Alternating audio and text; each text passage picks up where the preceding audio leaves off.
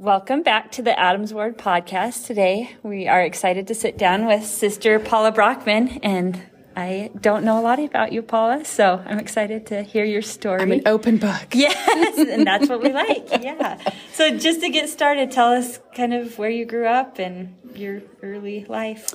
I grew up in Lewiston, Idaho, just down the road, about 100 miles south. Born and raised in the same house my parents still live in today. They moved there shortly after they were married back in the 1960s.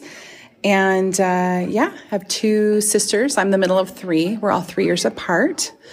And just grew up there on Ripon Avenue. Okay. And I love it's still home to me. I always say I'm going home when I'm headed to So Lewiston. That's about a couple hours away? It's about a 2-hour drive. And are your sisters still there? Actually, they've both ended up settling there. They both left and came back a little bit. They're both there with their husbands, and I have one sister with 2 daughters, so I'm an aunt. So just a bunch of girls. Yep. Yeah. Bunch of girls. And so do you have memories from growing up?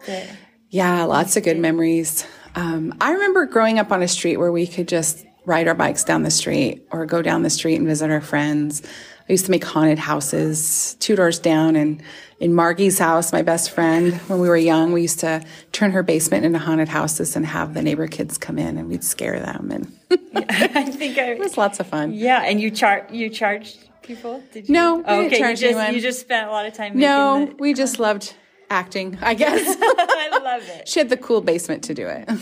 And hobbies, what kind of hobbies? I was really into, honestly, just playing with dolls and things like that. But I loved cars. We would go out into the backyard. We always had a dirt pile from something. My parents were avid gardeners, so they were always shifting dirt. There was always some kind of dirt pile somewhere, and we would make garages for our little, and tunnels for our little Hot Wheels. Mm-hmm.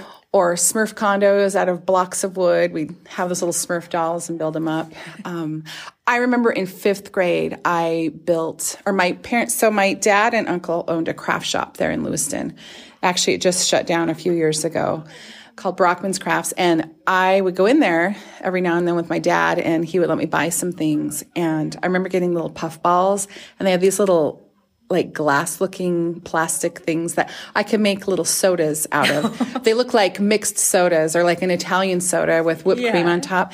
And I get little cherry balls and put them on top. And I was able to sell those in 5th grade for 35 cents a piece. Wow. And I had a little bit of cash there for a while. I felt rich, at least. You were ahead of the trend of those mini toys. Yes. I don't know. I just love to make things, and I just started selling them. A friend wanted one. I told her how much it cost me to make, and I charged her a little extra because my dad taught me how to do that. It was fun. What a cute story. Okay, and then education. So you lived there your whole through elementary? Yep, I lived there through elementary, junior high, high school, Lewiston High School. And then I actually went away to Boise State for a semester, and I just got super homesick. And Lewis Clark State College, LCSC there in Lewiston, had the education program that I wanted. So I ended up moving back home and graduating from there. In between some of the years, about halfway through college, I went and was a nanny in Arizona for a year. And then I came back for a year, and then I went on a mission and then came back and finished college. So it took me about 9 years to actually graduate after high school from college because I did a few different things in the middle of it. So it was fun. How did you know? It sounded like you knew you wanted to be a teacher. I knew from kindergarten. And I've always thought, when did I first know I want to be a teacher? And I think it was just going to school and meeting a teacher. And because I was one of those kids, I remember going to the grocery store before school started. I remember going there and thinking, I want to be a cash register person. That's what I called it, the cash register person. And then we go to the library. I want to be a librarian. But then I went to school and it hit. And the whole rest of my life up until I went to college was I want to be a teacher or something. Yeah. Psychologist or actress or something. But teacher was always the main thing. I think that was a good, I have to laugh a little bit because I think the grocery store clerk and the librarian, we basically get to be those now. I always wanted to check out the books too, yes. And now we just get to go in the library and the grocery store and do it ourselves. It's true. Oh, perfect. So you touched on your mission. Tell us about your mission and where you went? Well, I actually didn't want to go on a mission. I was one of those girls and young women. Everybody else seemed to have mission dreams. And I was like, do I have to go? I don't want to go. And then when I was a nanny in Arizona, something started. This is kind of how I work with the spirit in my life. Like, I start having thoughts and they keep coming back. And it's usually a thought I don't want to have. And then it presses me and presses me. So I ended up coming home from being a nanny. And within the next year, I was out on my mission to Tennessee, Nashville mission. And probably one of the best year and a half of my life. And it was just super fun. I got to, I don't know, I just got to do it all. The tracting, riding a bike in a dress, losing my slip on the side of the road as traffic's flying by, tracting in the rain. We just did it all. I had such a great experience, really close-knit companions, and had a lot of great teaching moments out there. Great. I feel like I'm jumping around a little bit. That's fine. Yeah, so what kept you busy during your high school years? I wasn't super active in sports. In junior high, I was the manager for volleyball for 2 years, 7th and 8th grade. I actually loved that. I loved that kind of positioning. I actually have coached as a teacher, but I've never actually been really good at sports myself. So I did French club and just to be part of something. I'm a very extroverted person. I love to connect with people. So I definitely loved the idea of being part of clubs or something. I always had wished I had more of an athletic drive, but I just wasn't very coordinated in anything. I did play softball for City. I did play for many years, softball, and then I did Jack and Jill in college, and I was awful the whole time. I just did it for fun. And is that softball, Jack and Jill? I don't know. Yeah, Jack and Jill softball. Well, it's Jack and Jill for any. It just means boys and girls are playing on the same team. So, yeah, our branch in college, we had a student branch, which was amazing. And it was marrieds and singles. Marrieds before kids and singles. Mm-hmm. And we had this Jack and Jill softball team. And we did it for years. I loved it so much, but I would get nervous before every game because I knew I wasn't going to catch a ball. I knew I wasn't going to hit a ball. I was in the deadest zones. That's where they put me. But it was so fun. Yes. I got to be with people. Okay. Okay, so you went to Boise real quick and then came back, nannied, mission, and then finished college. And then where did your life take you? Well, I graduated when I was,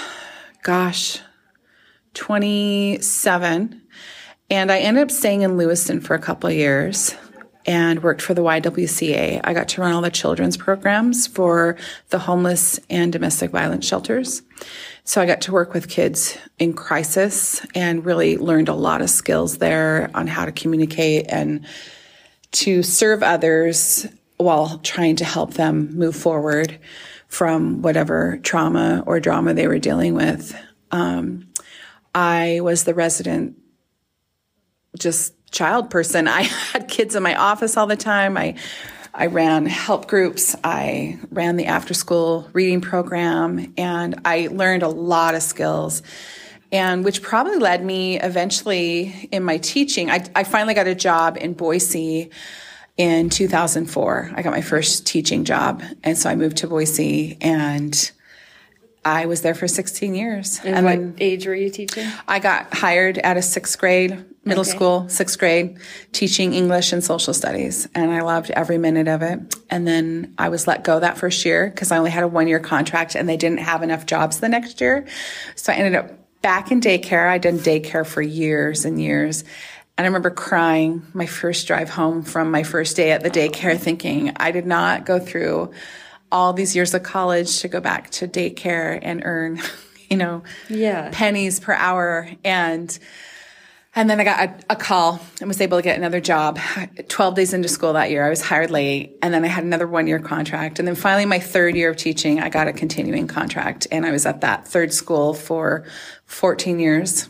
So I had 16 years altogether in Boise, and then moved up here in 2020 during the middle of pandemic, staying home.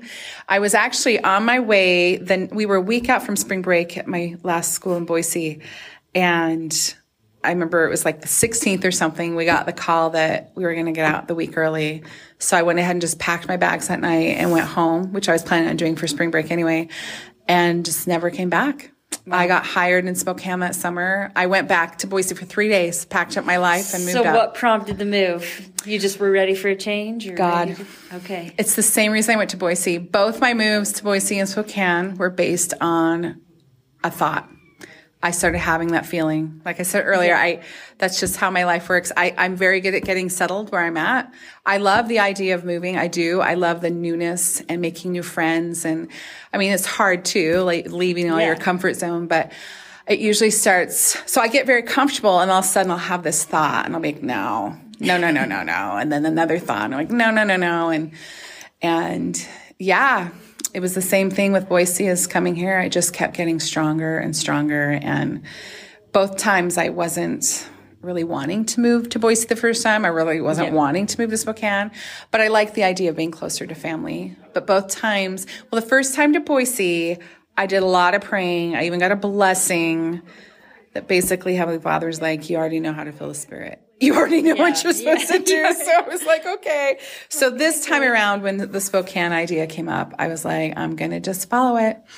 And it's the first house I was able to ever buy. I got a job that just is wonderful. And yeah, it's worked out really, I'm going to knock on wood right here. It's worked out really well so far. And I'm really enjoying my house. I love this ward too. I feel like I hit the jackpot with this ward. So tell us about where you're at now. What school? So I'm at Salk Middle School in Northwest Spokane, part of Spokane Public Schools. And I teach 7th grade English and 8th grade English this year. Last year I was 7th and 8th grade social studies. They had an opening English. I've taught both my whole career. Okay. So I switched over to English this year to work with the people that I worked with this year. And next year, I'm taking on yearbook again, but it's a class. I did 5 years of yearbook in Boise. Okay. So I quit a long time ago because it was an after-school program. It was a lot of work, but they approached me this year, and they're losing their yearbook person, and so they approached me, the principals, and were like, hey, so what can we do to get you to do yearbook? And I was like, I'll do it. It's a class, so that'll be more time. Yeah. So I'm excited. Yay. Okay. Well, tell us about some turning points in your life or some decisions that you made that. Well, definitely the mission was a turning point. I did not plan on that. Literally, as I look back on my life, I can see how the Spirit has stepped in and prompted me with every major thing. Because like I said, I can just sink into where I'm at. I can get comfortable. I can find my norms. I can create new traditions. And every single time with my mission, even with being a nanny, I tried to go back east and nothing was working out. And then I had a friend move to Arizona and she really wanted me to come be her nanny. And I fought it. It ended up being one of the most important turning points of my life, really. It's really where I learned how I feel and recognize the Spirit, because I think it's important. Personally, I really do believe that we all have this way that we work with the Spirit and how the Spirit works with us and who we are personally. And that's why I learned that I really do. It's through thoughts that constantly come for me. And I really know that because it's usually a thought I don't want to do. But then suddenly I feel so peaceful about it. I eventually get to that point. So yeah, turning point was definitely a mission. Moving to Boise, moving here was definitely a turning point. Teaching, that was the easy thing. I knew that my whole life. Well, and I love how you're touching on how you feel the Spirit, because I do feel like that's a big thing within the church right now. How do you hear Him? Mm-hmm. And how somebody else, we can all try to, hear stories about other people but you have to figure out for yourself. And I think it's so important. I really do. I mean, because we all have to rely on the Spirit somehow. I mean, I don't know how I could get through life without at least some confirmation somewhere that I'm doing something remotely close to right. Yes. So that's good. Perfect. Well, tell us, it sounds like you have always been a member of the church. Yep, so born and raised. You gain your testimony of the gospel? So actually, I feel like I've always had a testimony. like when I look back, I've always felt very strongly about things, but I really can recognize how it was my parents' testimony for this first few. I mean, I was defending the Book of Mormon at 5 years old to my Catholic neighbor. We both knew our churches were true and knew that our scriptures were true. And it, I mean, I could still remember Margie, who I mentioned earlier with the haunted houses. We did so much together. We even went to each other's churches, and I had to tell her why the Book of Mormon was true. But it wasn't until I was 16, I had a friend, Amber, who was really interested in the church. She was just interested in religion in general. We got into these discussions. We started hanging out more. She actually came over, and it was my first missionary experience with actually having the missionaries come over and teach somebody. But before that even started, she was staying the night with me one night. We were just hanging out, playing games, and we were both laying there in our sleeping bags trying to go to sleep. And we just started talking, and I didn't know it, but we were close enough to where I guess my arm was within reach of her shoulder. And we were sitting there having this really deep spiritual conversation. And I can't for the life of you tell you what exactly we were talking, something to do with church. She was asking me all these questions, and I didn't know it, but I was sitting there tapping her with my arm. I just kept kind of bumping her with my arm. I didn't even know I was doing it. And she said later on, I said a little prayer and said, God, if what she's telling me is true, have her hit me one more time. And she said right there, I hit her harder than ever. And she told me this the next day. I had no recollection, of even bumping her. Like, I think I would know if I was sitting there pounding on someone, And I remember in that moment, I think that was the first time I really was like, oh my gosh, I felt so peaceful about that story. There was just something that I felt that I hadn't really ever recognized in my own life. And she ended up not getting baptized. It wasn't like this miracle story. Yeah. I think it was really for me more than anything. I mean, sure, it was for her too, but she did take some discussions, and then she never did join the church. But for me, that was a huge, speaking of turning points, where I think it was really my first experience with the Spirit and really recognizing an answer to something. And yeah, it just meant a lot to me. And I got really involved in missionary work at that point in my life.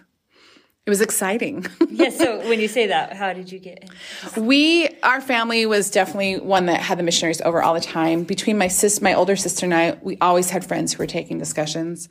And again, I can't tell you a lot of people who joined the church because of that, but me going through that process over and over, it really solidified my testimony in the church and in Heavenly Father and Jesus Christ more specifically, and just the plan that they have for us and at that point in my life, I really started making every decision with this plan of salvation. Like, I just always had this bigger vision in mind of how, this is just a small part of this huge plan. And what can I do to keep myself on that path back to my Heavenly Father? It was a really significant time in my life. I love that. Yeah. Missionary work isn't getting that end goal, baptism, conversion story. No. I think it's sharing the gospel with, and it's, regardless of the outcome, you never know how it affects. Yeah.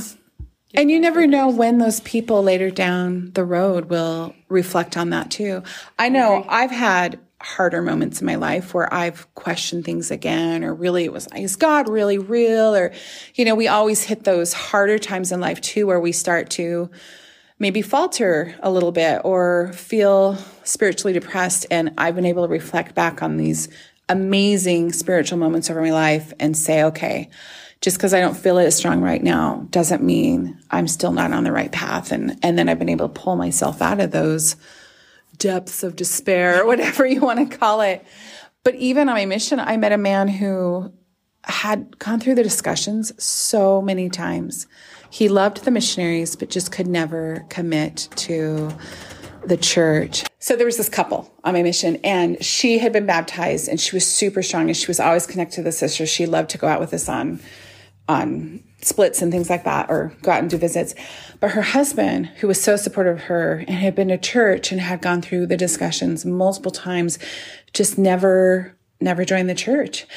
And then it took, just this couple of elders who finally taught him. And that was the moment. It just took him years and years of years.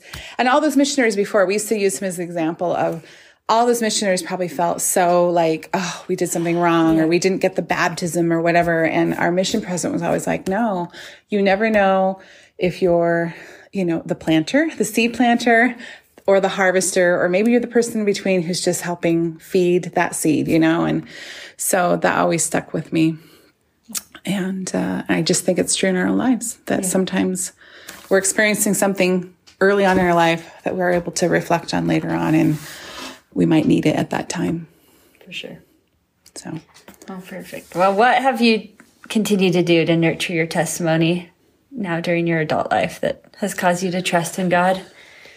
A huge thing is just making sure my home has the Spirit. I have my picture of Christ and things like that up in my living room, but I have had a roommate in the past who wasn't LDS, and which is fine. I've had a couple of roommates, and that's fine. There was nothing wrong with that. I loved them dearly. They were very respectful of me. I was respectful of them. But it is nice that I'm at this time in my life where I have full control of the Spirit in my home and the things that are, that I can bring into my home, and making sure they're in line with the Spirit, and just creating a place that is meaningful to me and helps me stay close to my Heavenly Father. And just friends. It's so important to have friends that, again, your friends don't have to all be LDS, but friends who support you in your decisions, and vice versa, that you can build each other up in positive ways. So seriously, just making sure I'm connected to the right people. Perfect. Well, anything else that you thought of in preparation for this interview that we haven't touched on?